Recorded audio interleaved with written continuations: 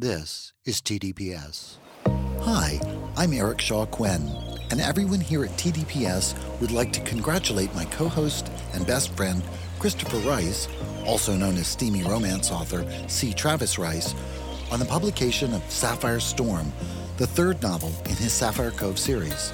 Sapphire Storm is the drama-filled tale of a forbidden romance that exposes old secrets and incurs the wrath of the powerful and the famous. It went on sale March 7th, along with the first two entries in the series, Sapphire Sunset and Sapphire Spring. It's available wherever ebooks are sold. Congratulations, C. Travis Rice, and congratulations, Christopher. I'm Christopher Rice. And I'm Eric Shaw Quinn. Do you have a question or comment about this podcast? Then come share it with us on our Facebook page at facebook.com/thedinnerpartyshow, no spaces, and we'll do our best to answer it on the show. Just watch out for our aggrieved manservant, Shea Butters. He moderates the page, and he's been known to talk smack about the two of us. Most of what he says about you is true, though. We can discuss this later. That's right, at facebook.com/thedinnerpartyshow. No, I meant in the car.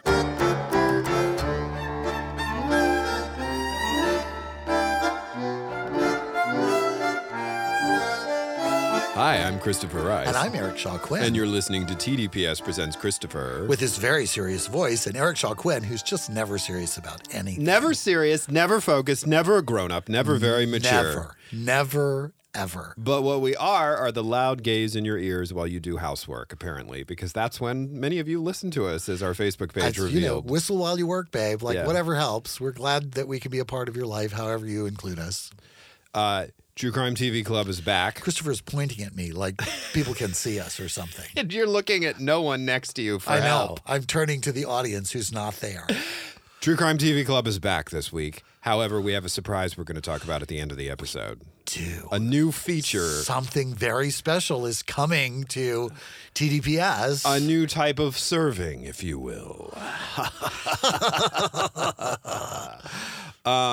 Should we talk about it now, or you want to wait till the end? Well, it's sort of your brainchild, so why don't you talk about it now? Okay. Well, Christopher and I had this really interesting experience. We were driving on a dark road, and a bright light came out of the sky. And it seemed like an owl had crashed into some power lines. But actually, we learned later from Anne that was a cover for alien abduction. No, none of that happened. Right. Sadly, our lives are really boring. We just live in town and, drink a lot of tea and deal with stuff that we watch on television. Talk a lot, yes. And what we watched on television was the new Netflix series, Bodies, which I actually had decided to kind of take a pass on based on the trailer. I looked at it and went, yeah, there's some things that aren't going to work for me there. This is going to be, no. And Christopher started watching it, and he told me about it, and I was like, oh, all right, well, I'll try it. And then we were hooked. I mean, in a week, kabam. And we don't want to spoil it. We don't want to do it like we do our usual things. So we came up with this amazing idea. By we mean Eric. This was actually his amazing idea. At 1 o'clock in the morning when we'd both finished the Started texting me about it. Ragged and tired and freaked out about the show. And so we've decided that we're going to do our very first VIPP, very important party people, special segment. I told you we would forget what it was called. I wrote it down. It's going to be called a VIPP Insider episode. And it's only available to VIPPs, which is people who have signed up for the mailing list. Right. Our email newsletter. Yes. Not a physical mailing list. So if you do that, you can get the link to that. And there's also going to be a VIPP group discussion. Facebook group. Group. Yeah. Where we will talk about it in depth. This is really good, such a good series. We don't want to do spoilers like we usually do. So we encourage you to actually watch it, and then sometime in the next week, you'll Fingers crossed. Fingers crossed. Podcast host scheduling. If we remember after we record this episode, we will send out the link to the special edition. No. VIPP Insider episode. Insider episode. Yes. We got a lot of different branding. A lot of different branding. The Insider episode, and we'll start that group so that you can join and we can actually, and we'll probably schedule a time where we will actually be there. But that will also be sent out to the people who have signed up. So the big news is you better sign up for our mailing list because more good stuff is coming to the people on the mailing list. And all party people are very important to us, but the VIPPs are the people who've actually signed up to be on the TDPS mailing list. And none of this comes at a charge. We're not charging for any of this. All you have to do is, sign up so that we can stay in touch with you, and you will be able to be in better touch with us. Yeah, absolutely. But and Watch Bodies. Oh my God. Oh my God. Yeah. Oh my God. You should totally watch it. But we're not going to talk about it much more. We'll remind you again at the end, but I thought we should do it at the beginning in case you got bored and dropped up.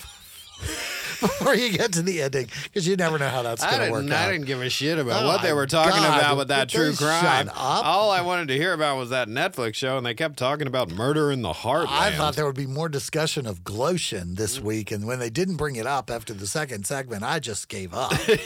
I'm all about Glotion. True crime. The hell with true crime. I have to say, you are referencing a lot of deep cuts from the TDPS library. The Owl story, which I've told multiple times. The Glotion story, which lit up our switchboard last week. We got a lot of calls about the Glotion story. Just kidding. We don't actually get calls. And we don't call us. There's nobody to answer the phone. Operators are not standing by. They quit a long time ago. Long gone. It just rings and rings and rings. Nobody knows. I could not listen to those queens anymore. No more. Enough. I got a job selling Blue Emu cream. Probably another deep cut. That could be a Wednesday question. Do you know what Blue Emu cream is? We'll do that this Wednesday. Okay.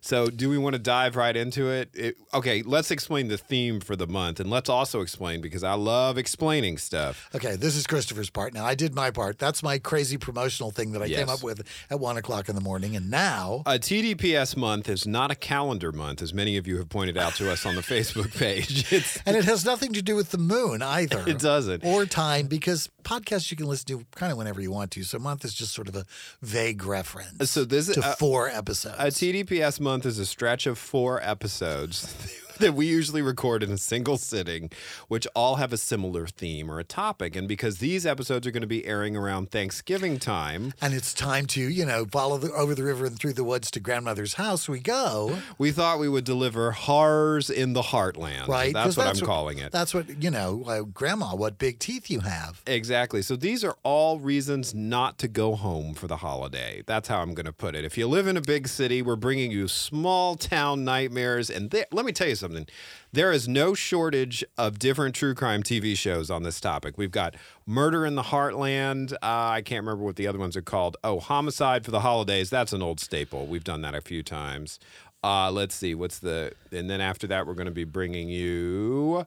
Murder Comes to Town, also about small towns. Uh-huh. And then I skipped one because I forgot to boldface it. Well, there's the holidays, the homicide for the holidays. I said homicide for the holidays, yeah. Well, I wasn't paying any attention. I know, yes. I don't listen to this show. I don't pay attention during your part.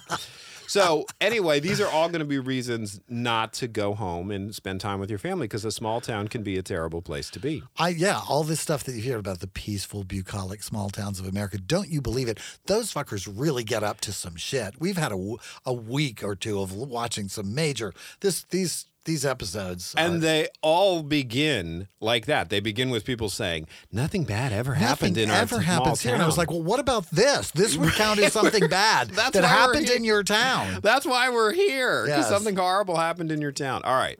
So today's episode is, it's an episode of a show called Murder in the Heartland, entitled A Deceitful Heart, Season 1, Episode 6. Now, I picked it because the synopsis, and the synopses are often very threadbare on these shows. It's like, a woman is murdered in her car. And my all-time favorite synopsis was a TV Guide entry for Streetcar Named Desire. Mm-hmm. And the description was, older woman visits in-laws and loses mind. And I was like, well, technically that's true.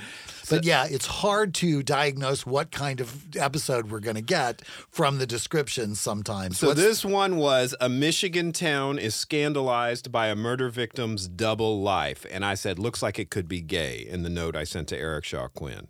So we'll find out. Was it gay? Was there a double life, or was this bullshit that they were using to try and get us to watch this episode? Queer baiting, I believe, is the term they use for it. Yeah, that's so new. Yeah. It was.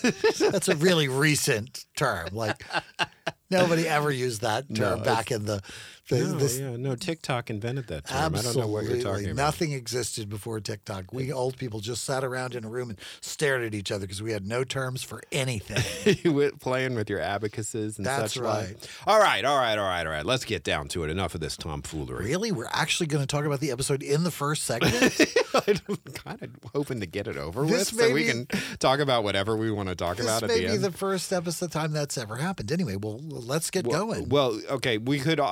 I think we should get going, and then at the end we can tell one of those three stories that you referenced, so that our new listeners aren't confused if they haven't already given up. You should write what three stories they are down so that we remember them at the end. This isn't Memento. We can't just say insistent.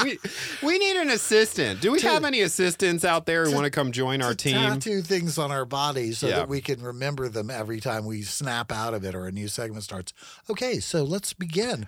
Murder in the Heartland, A Deceitful Heart. Season 1, episode what? Episode 6. I already closed that file. Season 1, episode 6. 6. It's my episode 6 All right, song. then. Okay. I don't know if we've ever done this show before. We do shows. We have not. We have not. Okay. So there was a sort of like expressionistic prologue, almost a cinematic prologue, where we weren't quite sure who we were meeting or who we were talking to, but it became clear in the midst of it that she was the grown daughter of the victim we had not yet met, and that this crime happened when she was a very little girl, because she is describing for us how she was picked up at the playground where she was playing with her friends by her mother and her aunt, who told her that she had to come home, that something really bad had happened. And when she got there, they told her that her father had died. And she then adds, it was years before she found out how he died. Dun, dun, dun, dun. Title sequence. Berkeley, Michigan, which is 25 minutes outside of Detroit, is going to be our setting. Because that sounds like a really safe, bucolic area. Which everyone claims it is in the opening. It's a wholesome slice of America, says one 25 minutes person. outside of Detroit, the murder capital of the world or whatever. I think they've gotten better, but I think it's only because everybody moved away. Well, I think Keith and Evan came, and so then everything really got better. If you haven't watched, what is that? The Bargain Block. Bargain Block. I haven't watched Bargain Block. I really recommend Keith and Evan. They are just the most charming gay couple who renovate the most terrible, dilapidated, abandoned homes. But that's another show. And Keith and Evan do not target this area, Berkeley, Michigan. This looks like the shots they show of it look very suburban, very sort of white bread. It looks lovely. Yeah.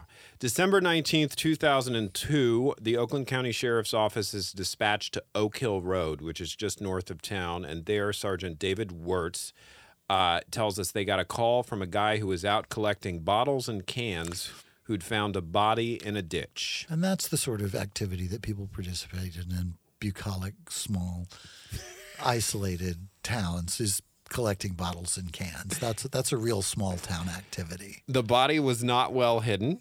It was a white male who was nude except for a Detroit Tigers t-shirt.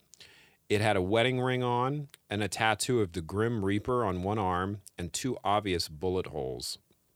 We are then treated to, as I put it in the notes, a lot of small town bullshit. This never happens here. Everyone here is nice. We don't get this kind of crime. Everyone leaves their doors unlocked. Nobody here gets shot with their butt sticking up and in the air like this guy did. This was really something.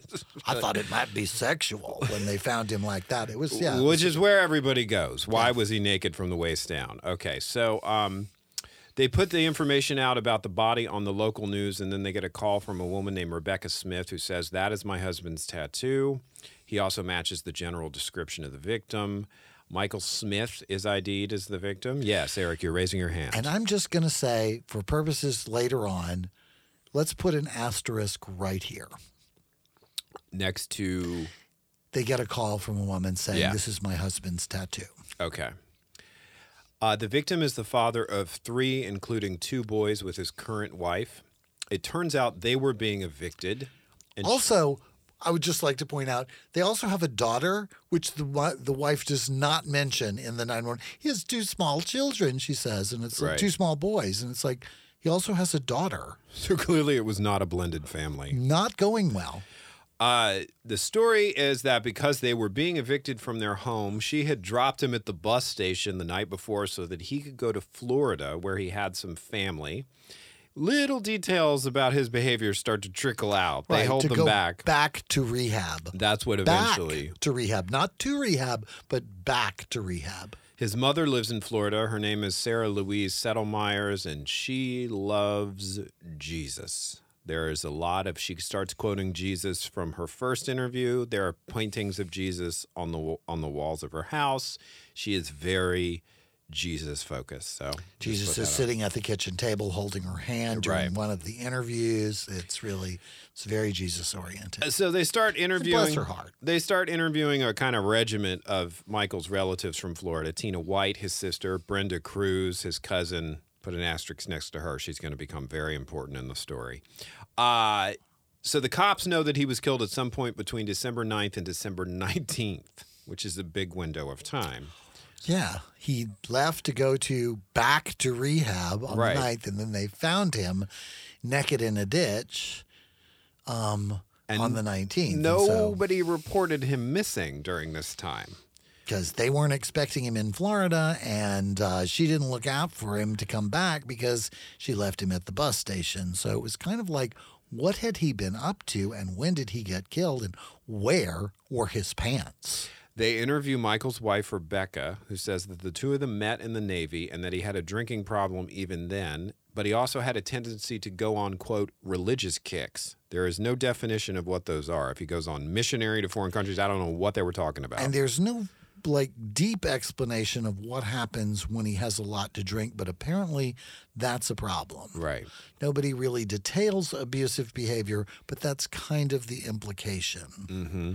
That he gets drunk and violent. The most immediate manifestation of his behavior was that he had stopped paying their rent. They are not getting evicted because of a paperwork error. He was not paying their rent. She had no idea until she got the eviction notice, and she said she dumped him and said that's it, which is why she was allegedly taking him to the bus station for him to go home to Florida. And somebody like her parents or something had gotten them an apartment that she was moving them into as a sort of stopgap. Yeah. It was very unclear, and they kind of breezed past it, but she was finding other accommodations to try and take care of the children and her and provide for them, since Michael was more interested in drinking and hanging out in ditches with his pants off. So, and then we meet the really helpful, loquacious coworker, Tracy, who has a lot to say about all of this, even though it's clear she's not incredibly close to anybody involved in the crime. Tracy loves to run her mouth. Willing to go on camera and talk about people, and that's what they need. Tracy needs a podcast about this town because she has a lot of insight to offer. The recreations on this are really brief and almost non-existent and not great. And so I think they were filling it in with more chit-chat about the crime. It was more sort of steady cam following people around in their cars. I mean, Tracy's first interview, she's literally riding passenger seat in somebody's car talking to the camera crew over her shoulder. They would literally do like the most minimal. It was very minimal on reencrapment. So, thank God. Christopher hates those. I hate those. I like them when they're big and trashy, but these weren't. These were the most sort of basic kind of whatever. The thing that I thought was really interesting during this discussion was how much variance there was in Michael's appearance from one photograph to the next. It was like Michael was a babe, and then it was like, what happened to Michael? Yeah. Booze, I thought. I guess so. Booze, it was not going well for Michael. Right.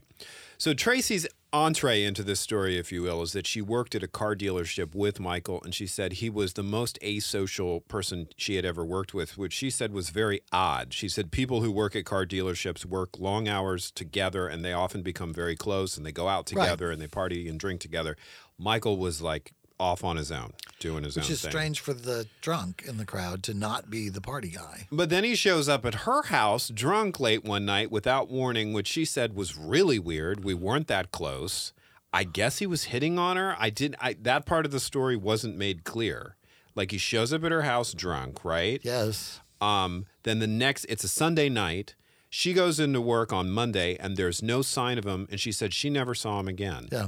So I'm not sure where that falls with the timeline of the actual murder. And they didn't make that clear, but it was my feeling that was one of the last times that anybody saw him alive, that's when she took him to the rehab, and he just never came back.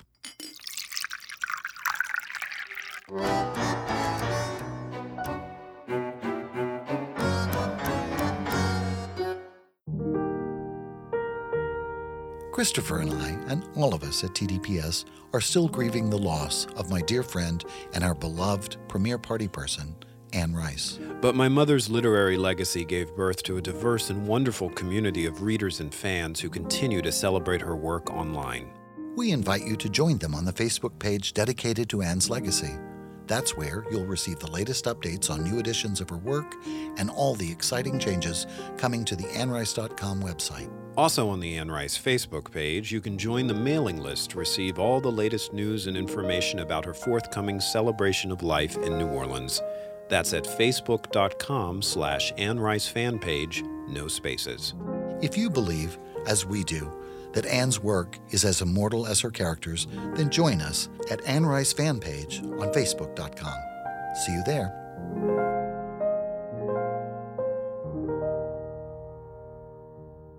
I'm Christopher Rice. And I'm Eric Shaw Quinn. And Eric and I aren't just podcasters. And bitches. That's right. We're also authors, and you can buy all of our books at www.thedinnerpartyshow.com or tdps.tv and wherever ebooks are sold. At thedinnerpartyshow.com or tdps.tv, you can check out my Right Murder mystery series. Or sample my Burning Girl thrillers. The best part is, the more you buy our books, the less likely we'll end up filling the spot with an annoying ad for a napkin that counts your calories. The TDPS Network, alienating potential advertisers one promo at a time.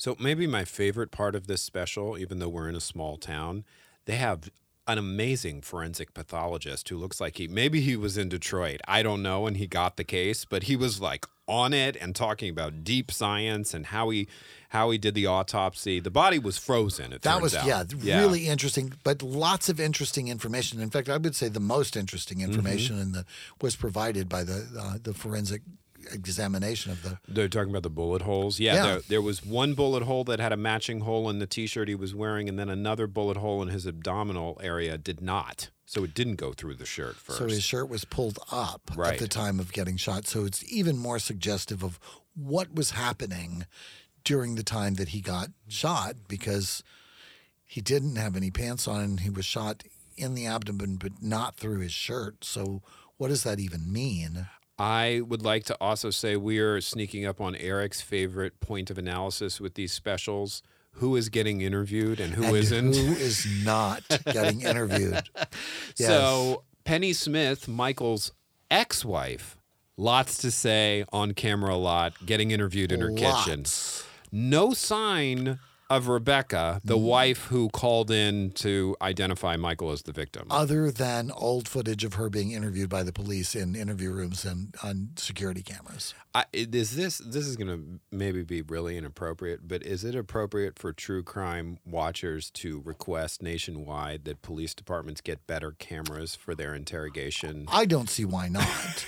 I mean, there's people are like, why can't this trial be on camera? I don't think any trials ought to be on camera, because I think it ought to be about the trial and not playing to the cameras. But yes, for the purposes of true crime, I think all verdicts should be read on camera, and I think that all interviewed cameras should be of better quality, so that if you're archival, because you're going to need to watch them in court and stuff, so you want them to be of quality for people to see them there. But it's also like there are behavioral cues that suggest guilt that are not readable on these bad quality cameras, and I would think the detectives would would need those, or the lawyers would need those. I think that they were sold to them by our terrible old marketing company who convinced us. We had a marketing company once who convinced us that we should install security cameras in here in the booth where we record the show. And then when we were moving or talking, the cameras would record us. And even though they didn't record sound, they would be able to magically sync up the sound from the recordings we were making with the security cam footage that it was the worst, most catastrophic, complete waste of money. I think you were just throwing away the last of the cameras. I just threw away the last of the cameras. Just recently. It was just one of the stupidest ideas. And I remember saying at the time, I said, okay, we will do this, but I want to be able to hit you if it doesn't work. And I have never gotten to hit that guy. So I think he owes me. He should come by, stop by the office, because I get to hit you. Okay. Yeah, and I think when people get on our cases about like, why aren't you guys on YouTube? Why aren't you?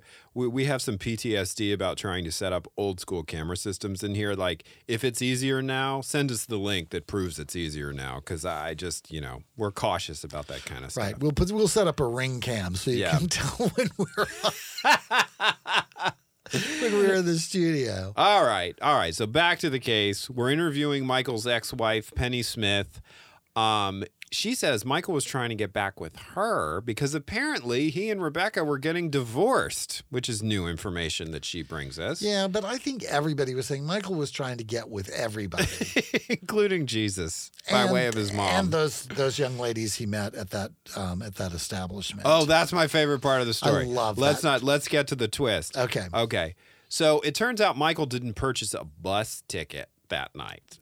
At all. Or go in the bus station, or was seen by anybody having anything to do with the bus. Okay, so remember, dear listener, dear party person, at the beginning of this podcast, we picked this episode because it said, or I picked it and then forced it on Eric, that the victim was leading a double life, and we were like, gay, it means he's gay. Well, this is how they handled this in this special. There is a suggestion that he was involved in a gay relationship, somebody says. I think the detective being interviewed. And they don't say who suggested it, but then it turns it was Tracy because she's the one suggesting everything in this special. He wasn't actually gay. But there was a rumor at the dealership that he was because he wasn't partying with everybody else like a red-blooded all-American male. And then he got so drunk, he went over to the gay part of town to a gay restaurant there that he didn't know was gay and started hitting on lesbians at the gay bar. And they went to question. They were like, this guy, Michael, he was here, right? Is he one of y'all? And they're like, no, he was hitting on like Cheryl and Pam over there. We had to tell him, dude, you're really barking up the wrong tree. And I'm sitting there like, that's the gay twist? God damn it. He was such a fucking drunk. Anyway. Well, what I'm saying is, where is the double life? I don't see it. There was like, he was a hound. He got drunk and tried to get with whoever he could get with, which, okay, that doesn't really count as a double life, I don't think. It's not artful enough for that. He's just a drunken, slut. Right. He's not really hiding any of this. Yeah, totally. That's part of what seems to be the problem here.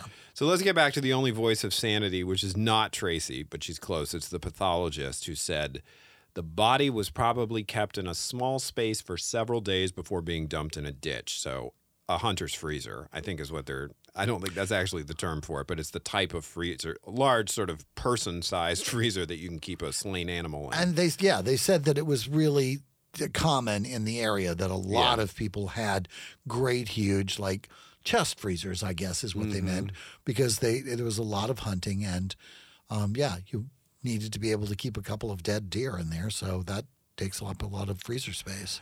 The special plays with the timeline here because it's not. Rebecca starts to say increasingly suspicious things during her questioning, and it's not clear how many interrogations we're seeing or if it's all one. Well, like, for instance, when they discover that he didn't go to the bus station or buy a bus ticket at the time she was like, oh, well, actually, he came back to the house, and I took him again another day, and it was like, okay, but you didn't think to mention that earlier, and what are you talking about, and what? Right. And she does mention, though, that she has a work friend named Randy who might be interested in her, and it turns out Randy is a big hunter. So, and the autopsy recovers 2 .38 caliber bullets, and it turns out Randy has a gun matching that caliber. And she says, just incidentally, he did say that one time that he was going to, if Michael came back, he would kill him. Yeah. So they call him in. And he denies ever making the statement. Never said that, he says. The detective being interviewed, and I rolled past his name, but I thought he was a pretty smart guy. Maybe it was Sergeant David Wirtz, I think. He says this quote, and I've heard this before, but I really like the way he put it. He said, "The difference between the truth and the lie is simple.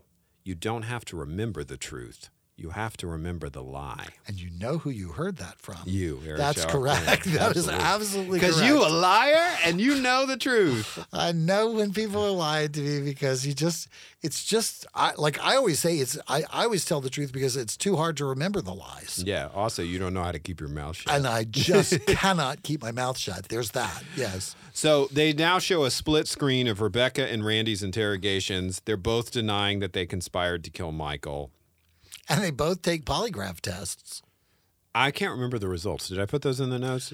Because they're inadmissible. She fails. And but he passes. He passes and she fails. Yeah. Right. Because, hello.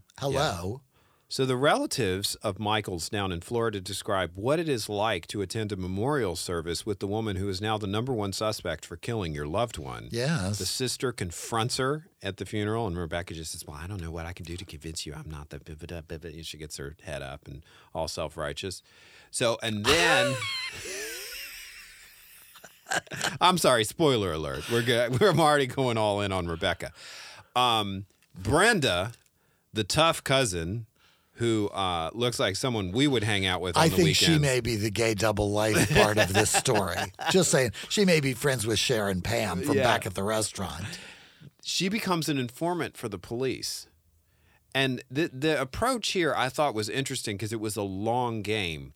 They were not counting on Rebecca confessing to anybody, but they were counting on her being more and more inconsistent about her cover story to different people. So they wanted Brenda to collect the details of the cover story she was giving the family so the police could compare it to her cover story.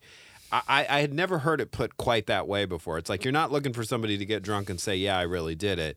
You're looking for more inconsistencies that you can kind of chip away at. Chip away at this story because clearly she is not telling what actually happened, and they're not sure if it includes the murder or if Randy did the murder or if she convinced Randy to do the murder or somebody's in on it with her or whatever. But it is not the story. It is not the truth yet. And so they're continuing to try and find their way to the truth, whatever that turns out to be.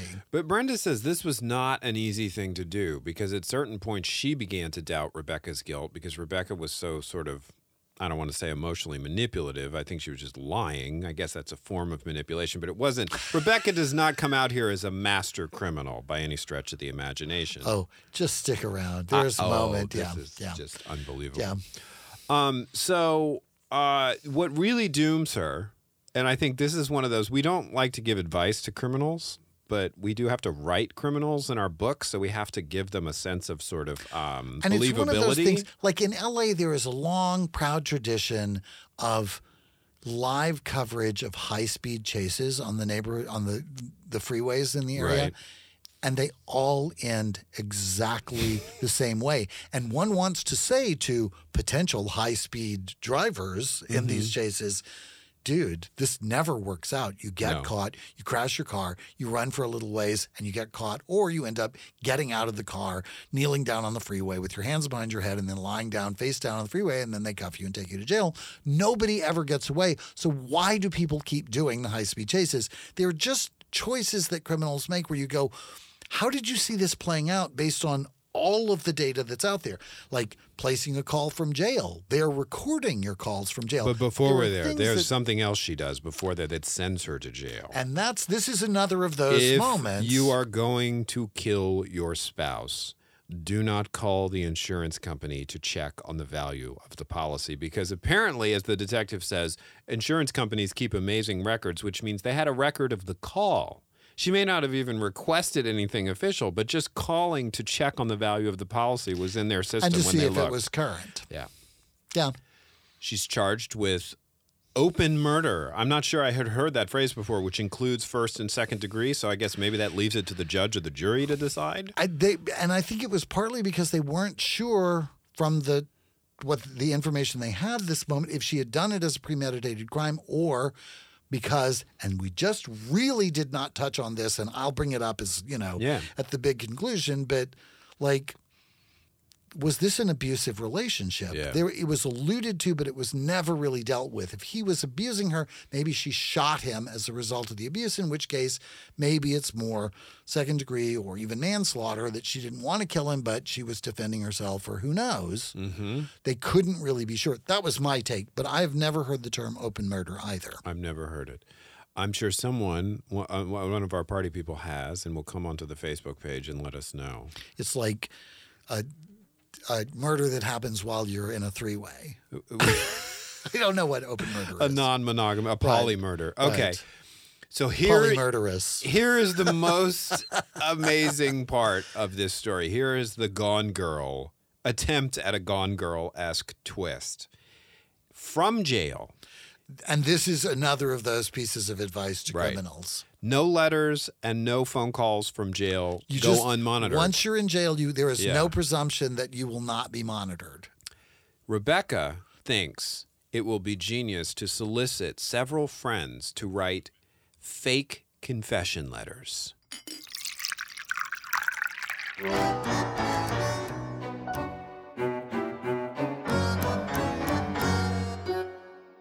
Eric. Yes, Christopher? Have you been to my website lately? Why would I go to your website? You're sitting right here. Well, it's the place to find out all about my new books. Why would I go to your website for that? Again, you're sitting right here. All right. Well, for people who aren't right here, ChristopherRiceBooks.com is a great place to get information about my new releases. Which you'll give me copies of because I'm sitting right here. Yeah, maybe. But for those who aren't currently sitting in our studio on the Sunset Strip, check out my website, sign up for my mailing list, and check out all the posts on my blog where I talk smack about Eric Shaw Quinn. What smack? Shut up and read this new book I wrote. Fuck that, and fuck ChristopherRiceBooks.com. This ad did not go as planned. This was an ad?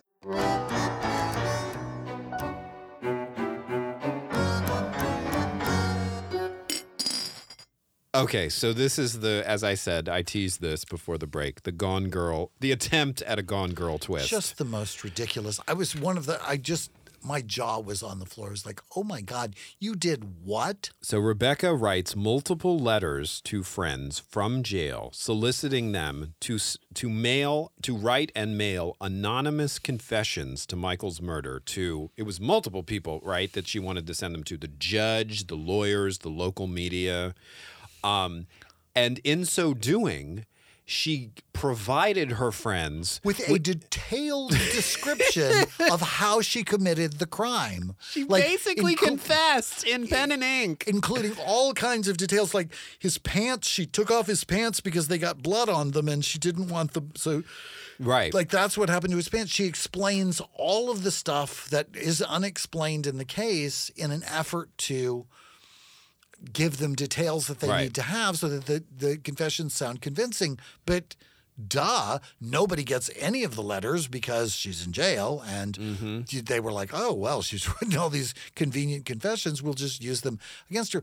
Plus, there's no sense that any of these people could possibly have changed the outcome of the event. Like, they were saying that the thing that they were looking for with her was that she could not shut up. Yeah. She couldn't stop talking about it. Like the cousin who was doing the background check, that's why they put her as the sort of background insider to give them the inside take on her, was because she couldn't stop talking about it. She kept trying to tell this story. Right.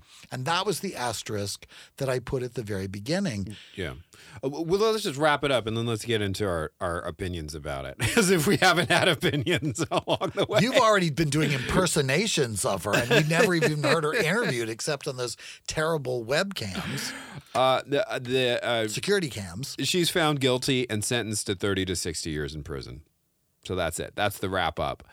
What was the asterisk? What did you put the asterisk next to? She called the police and told them that was her husband's tattoo. Like, she started the investigation. Yeah. Yeah. Like, if you did the murder, don't start the investigation. Mm-hmm. Act surprised when they come by and tell you that, oh, your Yeah. husband's dead. Because as far as she knew, he was at rehab. That's the story she was going with. Why would she be watching the news and responding to pictures of tattoos on the news? Like, it was like, don't call them. Do not call the police. Right. Like, she started the investigation that put her in jail for 60 years. Like, really? That seems like not a good choice to me. And it was just the worst kind of, like, She I don't was wanna, determined to play the role of the grieving wife. I mean, that's what the letters were even about. and you know? that's what she had set up for herself. And when nobody was showing up to be her audience, she started selling tickets, and it was crazy. It was like, I don't want people to get away with murder, but you watch somebody do this sort of self-destructive stuff. And I think the other side of it is that was never discussed was the nature of their relationship. I think she was in an abusive relationship with an alcoholic, and she wanted out of it, and that's how things came to pass. And I don't think that's a great solution, but I think that's a very different court case than, I staged this entire thing, lied to absolutely everybody about it, tried to get false confessions, like did all of this other stuff, as opposed to my husband attacked me and I shot him. Like, okay, well, that's actually self-defense. Like, did we ever get a satisfying explanation for why there was no matching bullet hole in the shirt for the second gunshot wound? Oh, yeah. It's in her description. She describes how it all happened to the police, to her friends. To her friends who she's asking to file all the false confessions for. Like, she explains all of the unanswered questions that the police have. She explained in her confessions, her fake confessions, that were really her describing how she did the murder. Like the thing when she said the reason he didn't have any pants on was because she got blood on the pants and she didn't want to get it all over the freezer. Like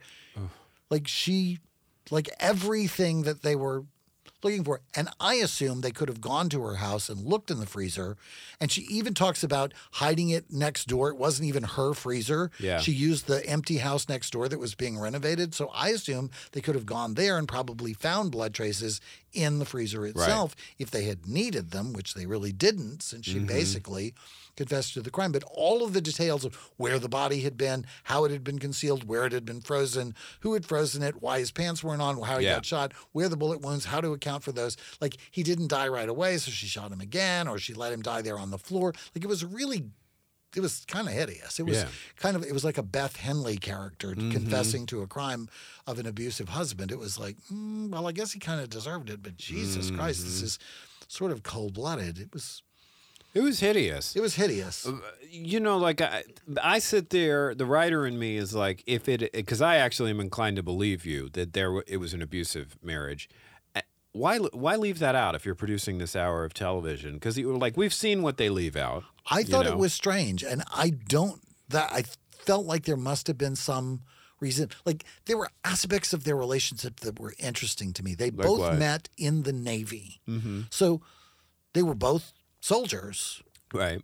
At the same time, so there's a different kind of aesthetic from the beginning. There's greater equality, and they're both trained killers at some level. So there was a certain aspect to that as well.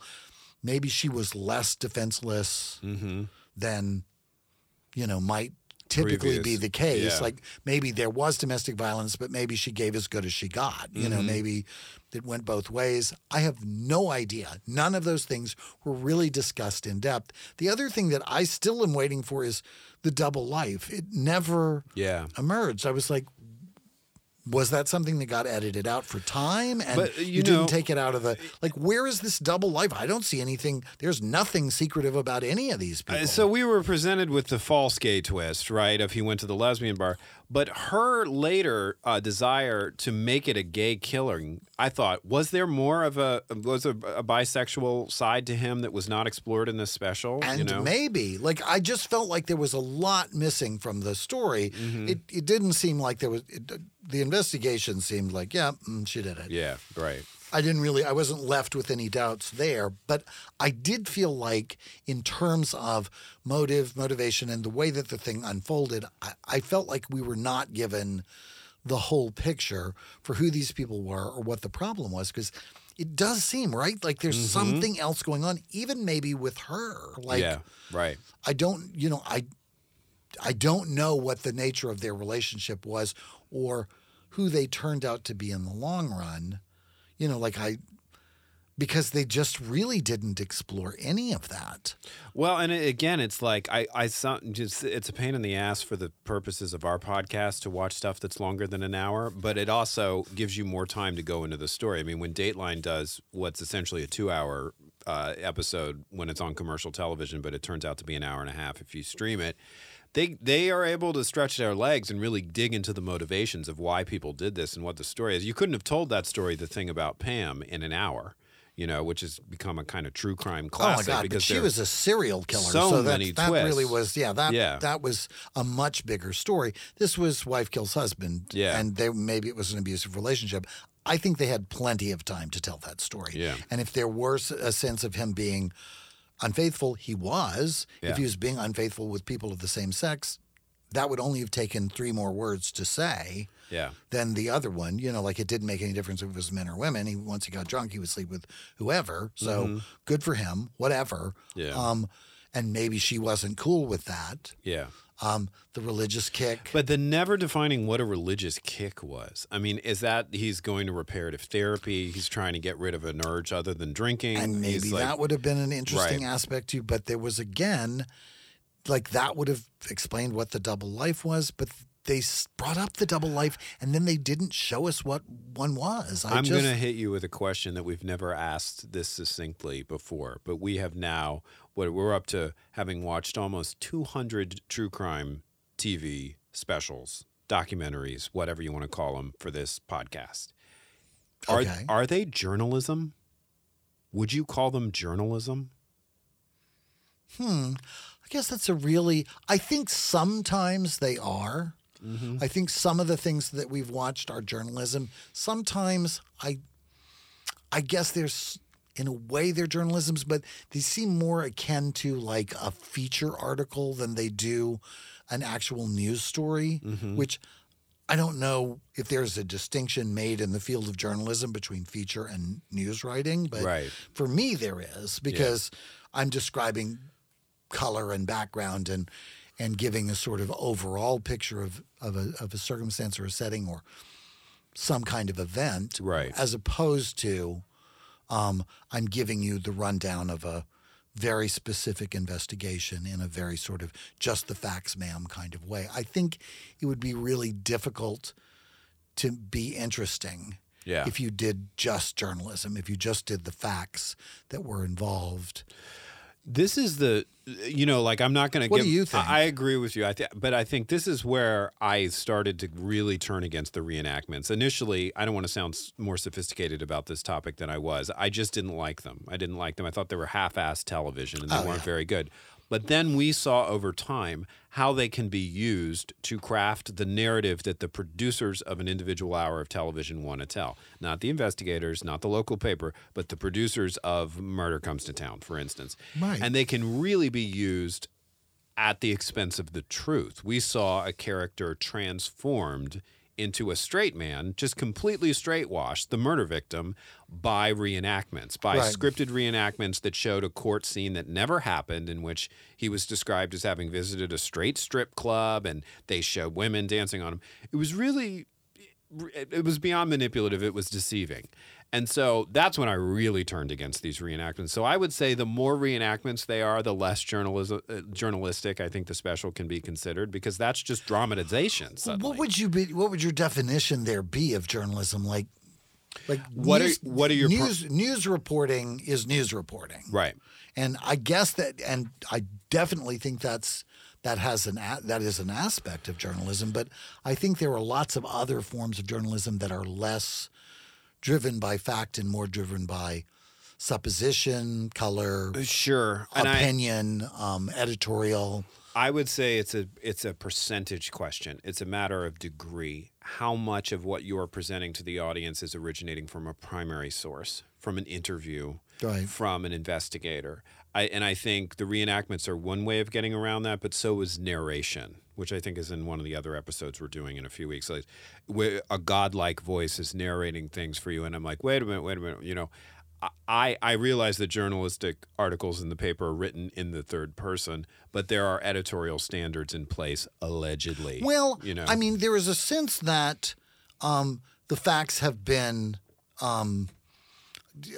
sourced. Right. Yeah. They have found, and not just a single source. Exactly. They have found corroboration in order to get to say, okay, we are going to report this Right. because it's not just somebody with vested interest says this, but also 3 other people who have no reason to say it other than it's the truth Right. say it as well. And that's where some of these things drop out of what I would call journalism and move into just like storytelling. I would agree, and I think the other way you see it is an abundance of friends being interviewed whose relationship to the victims or the suspects are not defined. She is a family friend, but she doesn't actually describe a relationship with them. She's someone from the town who wanted to be on camera, and she's telling them. And there are some of these specials where it is clear they are reading from a script. Oh, there were some where I think they bring in just actors who look like they're somebody from the town to say something they need to say because they're never really ID'd or introduced. Right. And they just say, things like this never happen in this town. And then that's it. You never see them again. I know, and I have to write their name in our fucking notes. And it's very annoying. But yeah, I think I think we can tell, and I think any reasonable person can tell, when even an hour of television is just one person telling you the same thing over and over again, even if it's an interview subject. I'm like, I start to doubt the story. It's like, well, why am I just getting her version? Like, where is her husband? Where is her father? And where that's is her usually sister? the thing that I get stuck on with any of these things is like, what is missing from this story? Yeah. Like, and it's usually that kind of corroboration, that kind of additional sourcing for any of the information. I'm going to say this, though. Yes. I think that, I love a good trashy reenactment for its own camp's sake. Mm-hmm. Bad wigs, particularly, You really love a I bad love wig. a bad wig. I love a bad I wig. love a bad wig. I just really, it is my thing. That's part of my jam, and that's how I roll. But I also think that sometimes reenactments, and I think lawyers actually use them in court to kind of give you the idea of how something complicated unfolds. Sure, the choreography of the murder. I think that sometimes they can be really helpful. Mm-hmm. And I think they also use them to establish atmosphere. Sometimes they're just atmospheric. The best ones in true crime are just atmospheric. Like you just are showing that it's Christmas, or you just are showing that they're sailing on the lake, or you just are creating an environment and a sort of lifestyle picture of something that's going on, but you're not actually having. When they start talking, they're usually dead in the water. That's usually the kiss of death. Occasionally they can get away with it because there's some we've seen where the acting is actually pretty good, and some people have been on some of them. There's one Canadian one that we've done where the actors are actually like, I've seen them do other stuff, like legitimate. I think The Case That Haunts Me is what it's called. We've done a couple. It's very high quality. I agree with you. But usually when they open their mouths and start talking, that's the end. It's going to kill But I'll tell you the thing about that show, and maybe the reason it works on a scripting level, is it's really one detective experience of a case, and they build that detective almost like a character because they're talking about the thing that haunts them. It's not, they're not trying, and they're making it clear this is going to be very much an editorial presentation of this. I'm telling you my version of this story, and so those things help explain the things that the story is telling, and give you something else to look at besides, oh good, another shot of those trees. I know. So many trees. Yeah. Okay, so next week is Thanksgiving. Here in the United States, here at the Dinner Party Show, here everywhere it's Thanksgiving, but not Canada. They have their own Thanksgiving on a different date. Because they're not sharing. They're not sharing. They're not.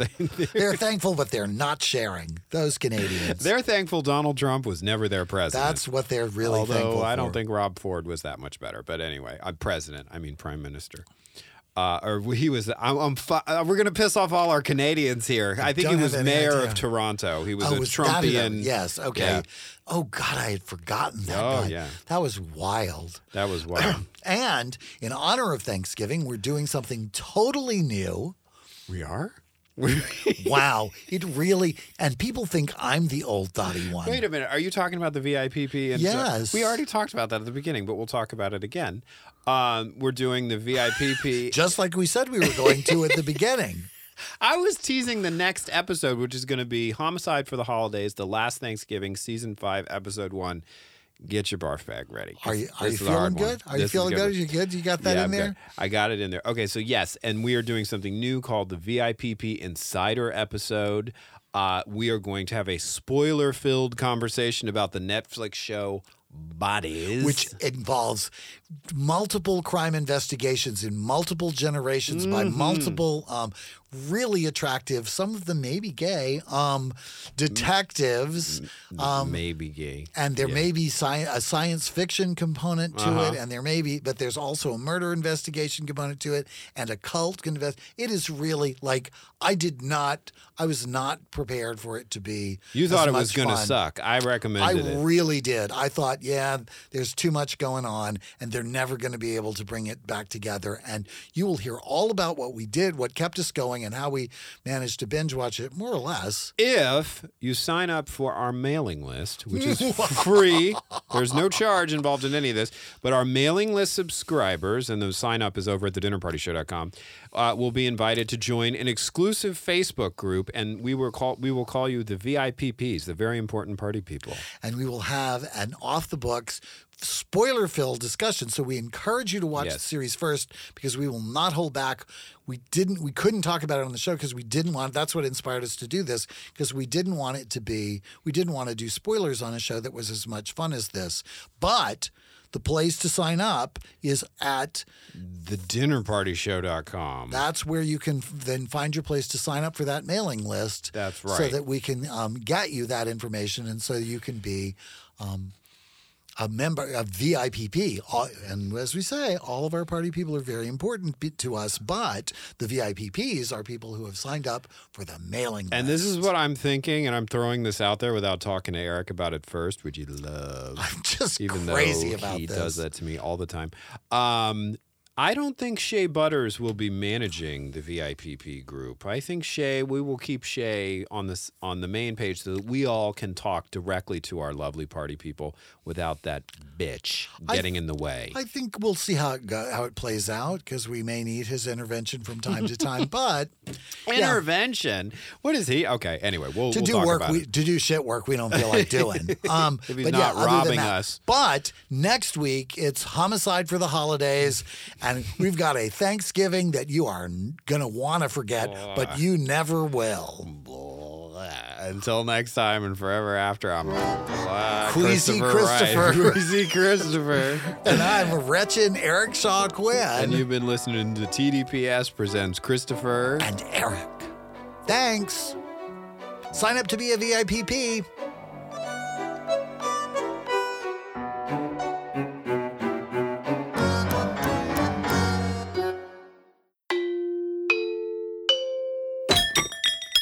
This is TDPS.